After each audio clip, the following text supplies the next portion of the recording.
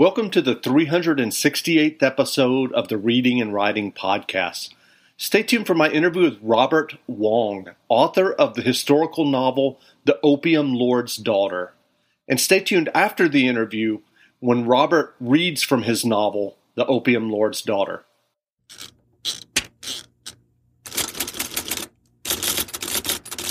The Reading and Writing Podcast is brought to you by Libro FM. Libro.fm lets you purchase audiobooks directly from your favorite local bookstore. You can pick from more than 185,000 audiobooks, including bestsellers and recommendations from booksellers. You'll get the same audiobooks at the same price as the largest audiobook company out there, but you'll be part of a different story, one that supports your local community and your local bookstore. If you're new to audiobooks, they're the perfect way to get more books into your busy life. You can listen during your commute, while doing chores, walking the dog, or just relaxing at home. All you need is a smartphone and the free Libro.fm app. If you already love audiobooks and don't know what to listen to next, check out recommendations and curated lists from people who know audiobooks best. Your local bookseller. Here's your special offer from the Reading and Writing Podcast. Get 2 audiobooks for the price of one today with your first month of membership with the code RWPodcast at checkout. This offer is only valid for new members in Canada and the U.S. Check out Libro.fm today. Welcome back to the Reading and Writing Podcast. My guest today is Robert Wong, author of the historical novel, The Opium Lord's Daughter. Robert, welcome to the podcast. Thank you, Jeff. I'm glad to be here. Sure. Well, if someone listening hasn't heard about your historical novel, The Opium Lord's Daughter, how would you describe the novel?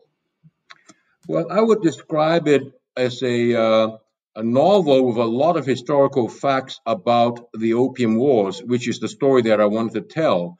But there's been so many textbooks written about it. Well, not so many. I mean, there's about a dozen textbooks written about the Opium War, but very few people know about it. So what I decided to do was to take the historical events that actually happened, and then I created a plot line that I hope would attract a lot of readers to the story because of the plot line. And so I would be entertaining the readers as they found out what actually happened during the mid-1800s when this war took place. I think it's a story that needs to be told because so few people know about it and because of its implications today of how China deals with the Western world, because they were bullied so severely back then. They are, making it very clear that they're not going to be bullied ever again. So I thought it's a story worth telling. So if someone listening isn't familiar with the Opium Wars and exactly what happened, obviously you wrote the novel and they should read your novel, but could you explain that period of history for someone who's not familiar? Sure, I'd be happy to. England wanted a lot of products from China, mainly tea, but a lot of furniture, porcelain, silk, spices, and whatnot. They wanted to buy all that from China, and they actually did at the very beginning, but China would only take silver in trade. They didn't want anything from England. China is a very proud nation back then and didn't think that they needed anything from the outside world. So they would only take silver. So after buying tons and tons and tons of stuff, England was beginning to worry about running out of silver. So what they did, they went to India, another colony of the British Empire at that time, and they took opium from India, brought it to China, and sold it to the Chinese for the Chinese silver, and then used those silver to buy the tea, the porcelain, the silk and spices, and etc., to get back to England. And the result is that over 10 million drug addicts, opium drug addicts, was created. And then when the emperor finally took note of it and say stop this opium trade, that is when the trouble began. He sent a special emissary, Lin Shizu was his name, to Canton where the opium were docking. Oh, by and by the way, at that time, Canton was the only port that the Chinese imperial palace would allow foreign ships to dock. No, they wouldn't allow them to go anywhere else in China to try to limit Western influence to its population. So what happened was England started a war to continue shipping opium to China. In today's world, that would be really, really unacceptable. But back then, the British Empire was strong, and that's what they wanted to do.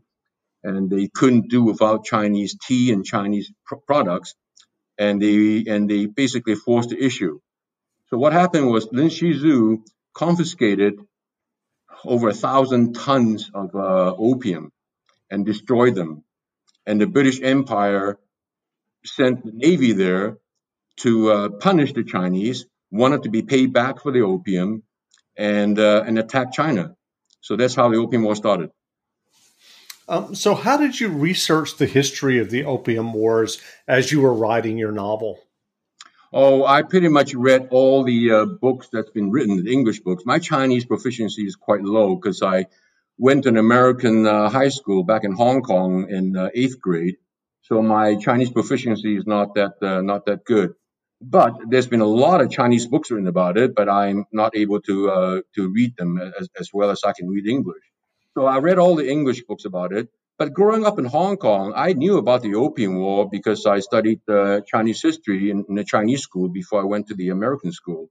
So I knew something about it. But I was quite surprised that they didn't teach that in English schools, and none of the students in the American school knew anything about the Opium War. They don't know that Hong Kong, where I was and where the other Americans were in school in Hong Kong, they didn't even know that Hong Kong, the history of why Hong Kong became a British colony. Well, it became a British colony because England forced China to give them Hong Kong so they can use that as a base for their opium ships. So what are your earliest memories of reading and books when you were young? The earliest memory I have of the Opium War was when I was taught that in school in sixth grade and seventh grade. Back then, I went to the Chinese school, so they taught that. And when I learned the history of the Opium War, I was quite surprised myself because I didn't know anything about that. And to think that where I was living, Hong Kong, was taken from China, it was kind of a moment of awakening for me to understand why Hong Kong became British and why the British Empire, kind of bullied China into taking Hong Kong. So that started my I guess the fire in my belly, I suppose, about the Opium War, and I wanted to write about it ever since graduating from high school. But I finally did it after I retired from business at the age of 65. And so what was that process like for you? I mean, you said you had always been interested in writing about the Opium Wars, and you had this career in business. I'm assuming you weren't writing fiction or novels while you were having your career in business. What was it like when you sat down to finally write in your 60s? Well, that's a good question. What happened was in 2004, I suffered a heart attack, and I almost died. I was in the hospital. And like everybody else, you start to think about, kind of reflect on your life and make a list of what you really want to do before you really die. So a few things was on my list, and writing this book was on the list. So when I got out of the hospital, this is 2004, I started thinking more and more about it. I also made a decision that I would slow down my business activity. I was quite active, flying all over the world doing international business. And then I finally retired completely in 2005 and became had more free time, if you will. So I did a few things. I started reading more books and I started, following up on that. But I really didn't get started on writing this novel probably until about just 4 or 5 years ago. I started, thinking about, making notes about, what events during the Opium War I should pick to fit my novel, and I started creating characters in my novel in my head so that I can live those characters, so I can understand those characters. And then I started developing those characters, developing the plot line, and continue my research. And then I took a trip to China, actually, 2 years ago. No, actually, a little longer than 2 years ago. And went to the places where these events took place to really, emotionally engage with what happened there by seeing the locations. So when I came back from the trip, and by the way, on that trip, because of my connection to UCLA and UCLA, the Asian department connected me to some of the best scholars in China about the Opium War. And I was fortunate enough to meet all of them and spend good fair amount of time with them, learning about what they wrote about the Opium War and a lot of details and nuances that are not in books. So when I came back from that trip, I was very inspired to really, take the writing seriously and basically lock myself in my office in my house and started writing every day. And I had so much ideas and so many ideas and so much inspiration from the trip that I knocked out my first version in about 3 months. And then through my editor, we worked together. I rewrote the book 6 times and then finally was happy with the product. And that's when I self-published the book. And so are you working on another novel now? Yes, I am. I'm doing research on the Empress Dowager Cixi. Cixi is her name, which is the last very, very powerful empress.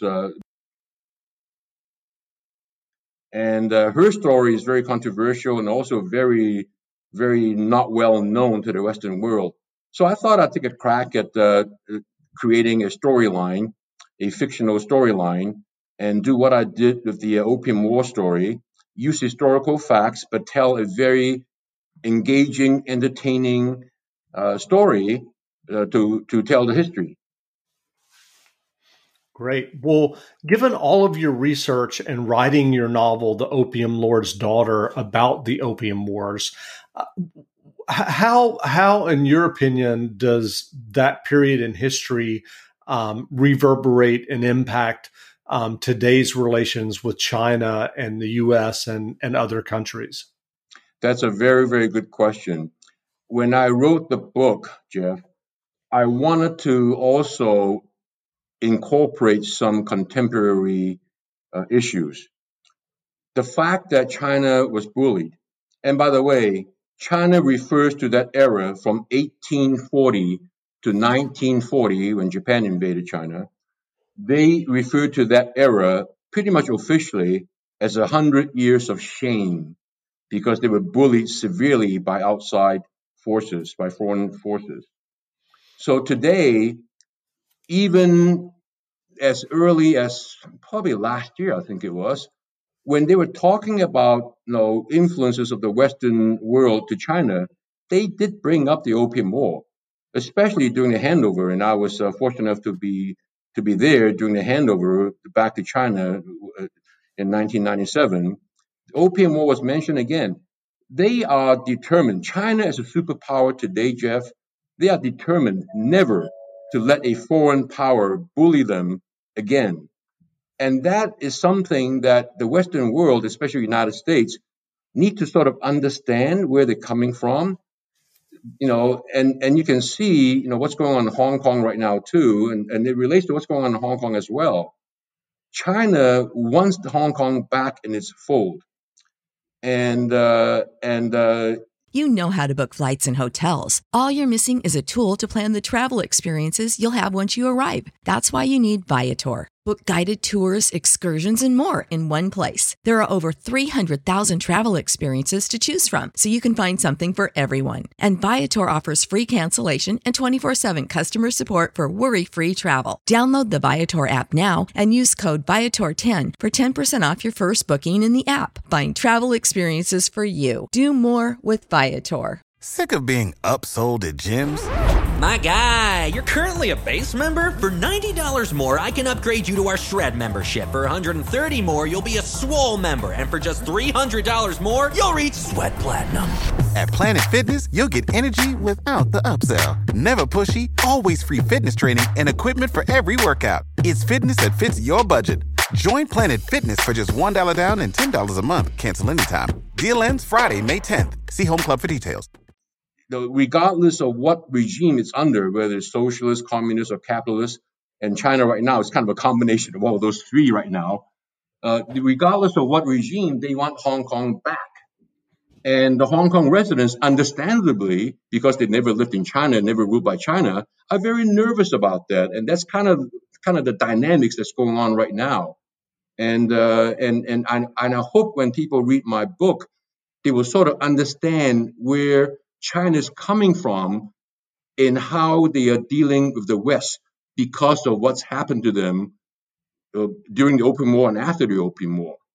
China felt like a colony, when Western powers influenced it so severely. If you go to Shanghai, you'll see remnants of that all over the place. The French Quarter, the British Quarter, the American quarters, and whatnot. And China really wants to, clean the slate in terms of having Western powers telling them what to do. So it's a kind of a sensitive diplomatic situation right now, and I think it would help both sides if we understood each other's historical background and each other's perspective. The United States is not wrong to want China to open up and to be more democratic and all that. It's not wrong to do that, but the approach by which they try to persuade China to do that is something a little bit sensitive to China, let's say.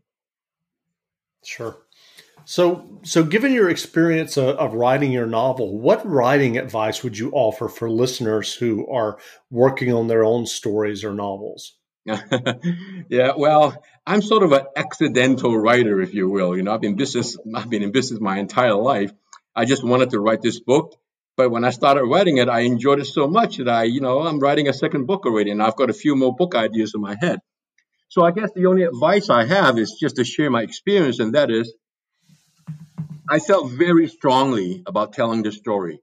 So strongly that I spent a lot of time reading, researching, going to China, talking to everybody there who were experts in the subject. And when I came back, I was very inspired. So I guess my advice is, feel inspired and commit to that inspiration. And that's what I did. And I'm a highly disciplined person, when it comes to, working on projects and whatnot. So I basically, locked myself in my office and brain dumped my thoughts and ideas and the storyline. I did not write an outline. I was not trained as a writer, so I just kind of winged it on my own. And I just put down, the storyline in blurbs, and I made notes, probably 1,000, notations that I took from books that I read that I thought were important historical events to put into my novel. So I organized that in terms of chronology, the time-wise, and then I organized my plot line, and I kind of integrated the two so that the story is credible. When I'm talking about certain events in the fictional line, it actually corresponds well with the actual historical events, so that the story becomes more credible. Those who are history students, when they read my novel, will see that these events actually took place and that I created a fictional plot integrate or interact with those historical events. So that's what I did. I don't know if that helps another writer who's thinking about writing historical novel, but that's what I did. Sure. So were there any writers or books that inspired you as you were working on your novel? Well, yes. The answer is yes. Of all the books I read relating to the Opium War, I liked the book by Peter Ward Fay called The Opium War. But the style of writing that I was really inspired by is Tom Clancy, for example. I knew Tom when he was alive, and I met him a few times, and I really enjoyed his company and enjoyed the way he wrote, and we talked about his writing style, and he was an inspiration to me. I don't know if you can catch that when you read my book, but the way he goes into detail about certain technology and certain events gave his storyline more credibility. So I took that as inspiration when I wrote my book. And when I talk about the Nemesis, which is a British ship, a steam-powered frigate at the time, I went into more details about what that ship looked like, what was involved, what kind of weaponry was involved. Now, some people might find it a little bit too many details, but to me, that gave the book more credibility, that I knew what I was writing about because I did research about that ship, and I did research about a lot of the other things I put into there of historical value, so that the book feels more credible in terms of its historical content. So that's what I did. Sure. So what novels or nonfiction books have you read recently that you enjoyed? Recently, let's see. Recently, I've been doing most research for my next book.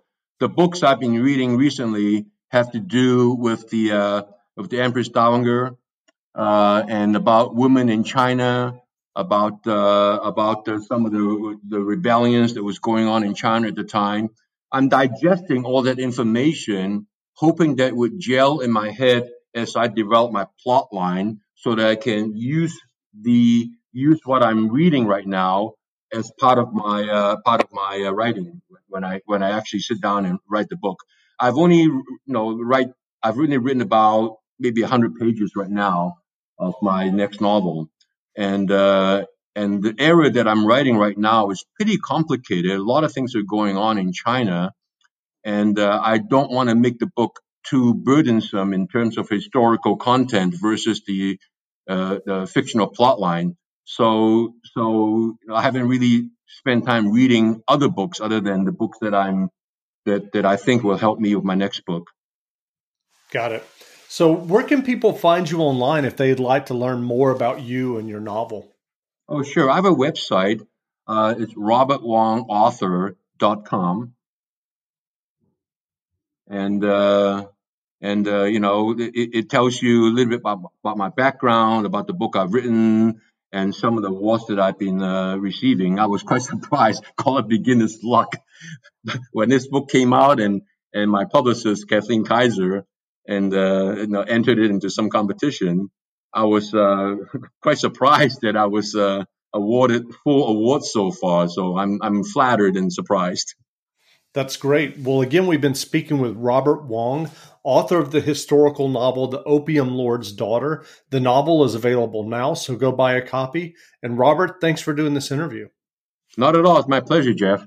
And now, stay tuned as Robert Wong reads from his novel, The Opium Lord's Daughter. When Higgins turned 16, he felt drawn to a career as a sailor. He knew about the Orient, that exotic home of tea and silk and other fancy goods coming off the merchant ships that arrived regularly in London.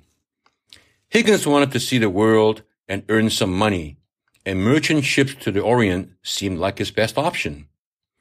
He took a berth on the Red Rover, Jardine's opium clipperbuck. The Red Rover was bound for India, but how that connected to purchasing tea from China was still a mystery to Higgins.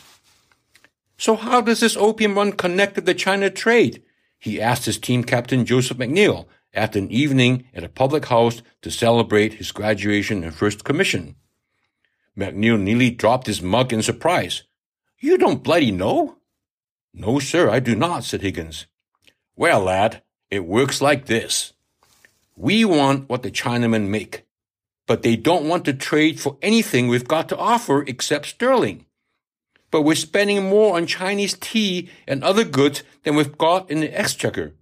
So what do you think we do?" Higgins thought carefully.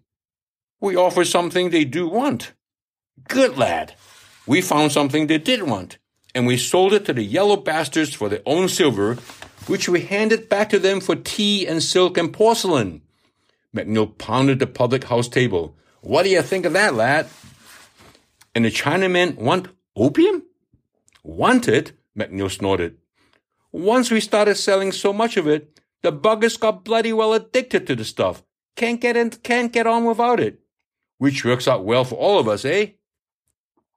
Higgins tried to imagine a land where everyone was besotted from smoking opium. They just lie around and smoke it all day, lawfully? Not at all, lad, it ain't. But the bureaucrats are so bloody corrupt, we can do anything if we pay off the right Chinaman bosses. Higgins scratched his head. But we're breaking Chinese law then. He changed the direction of his questions. So we buy the opium cheap in India, is that it? Aye, it's bloody brilliant. No better place to grow the stuff than India. Comes from poppies, did you know? The East India Company has a monopoly, which means no one else can sell it. So we look the other way while English merchants buy the opium and transport it to China on their ships, pass it by corrupt Chinese customs man, and sell it to the Chinese dealer, who peddle it all over China. The Chinese dealers pay the merchants in silver, and they use it to purchase tea and fancy goods. McNeil paused. Bloody pathetic. So many of the monkeys are smoking it that Mr. Jardine can't keep up. He's got to build more ships and hire more young lads like you to sell them. And thanks to the East India Company, not one other country can get a part of the business. God save the king. McNeil lifted his mug. But, sir, how long can this last? Higgins wondered. As long as Mr. Jardine has ships and His Majesty has India, said McNeil. Can you imagine giving up tea or paying 100 times as much for it? Higgins was still curious. And what's it like, opium? Why are so many Chinamen smoking it? And how much are we shipping, do you reckon? Damn me, but you ask a lot of questions, lad. McNeil drained his ale and wiped his mustache with the back of his hand. From what I hear, it takes away all a man's pains, makes life slip by like floating on a cloud. And I expect most of those yellow buggers have plenty of mystery to smoke away, kowtowing to the rich man, carrying burdens on their backs like bloody donkeys. And once they get a taste for it, there's no stopping them, which is good for business, eh? McNeil paused. As to how much we are shipping, fellow who keeps the books for Mr. Jardine told me it's more than 1,000 tons a year. 1,000 tons! He shook his head in wonder. Can you even imagine? Higgins set sail on the Red Rover as second assistant to the navigator, excited to begin his career as a world traveler. As soon as his ship docked and he was given leave, Higgins set off to explore Bombay. The people in their outlandish clothing, the smell and the taste of the foods cooking in street stalls, the jasmine incense drifting over market tables of vegetables and spices, the doe-eyed women, it was all new to Higgins, everything he had hoped for. The East India Company was everywhere Higgins looked. It had its own militia of 250,000 men, he learned, and the company appeared to be in control of everything. It had received its royal charter from Queen Elizabeth in 1600, 12 years after England defeated the Spanish Armada. English merchants saw great opportunities for trade in the East Indies after the Spanish ceded control, and the East India Company was one of the first to take advantage of the freshly opened markets. Higgins watched wagons after wagons arrive at the docks, each packed full of opium chests. Indian and Persians working for the East India Company conducted auctions of the opium out in the open like any other commodity, and the bidding was brisk.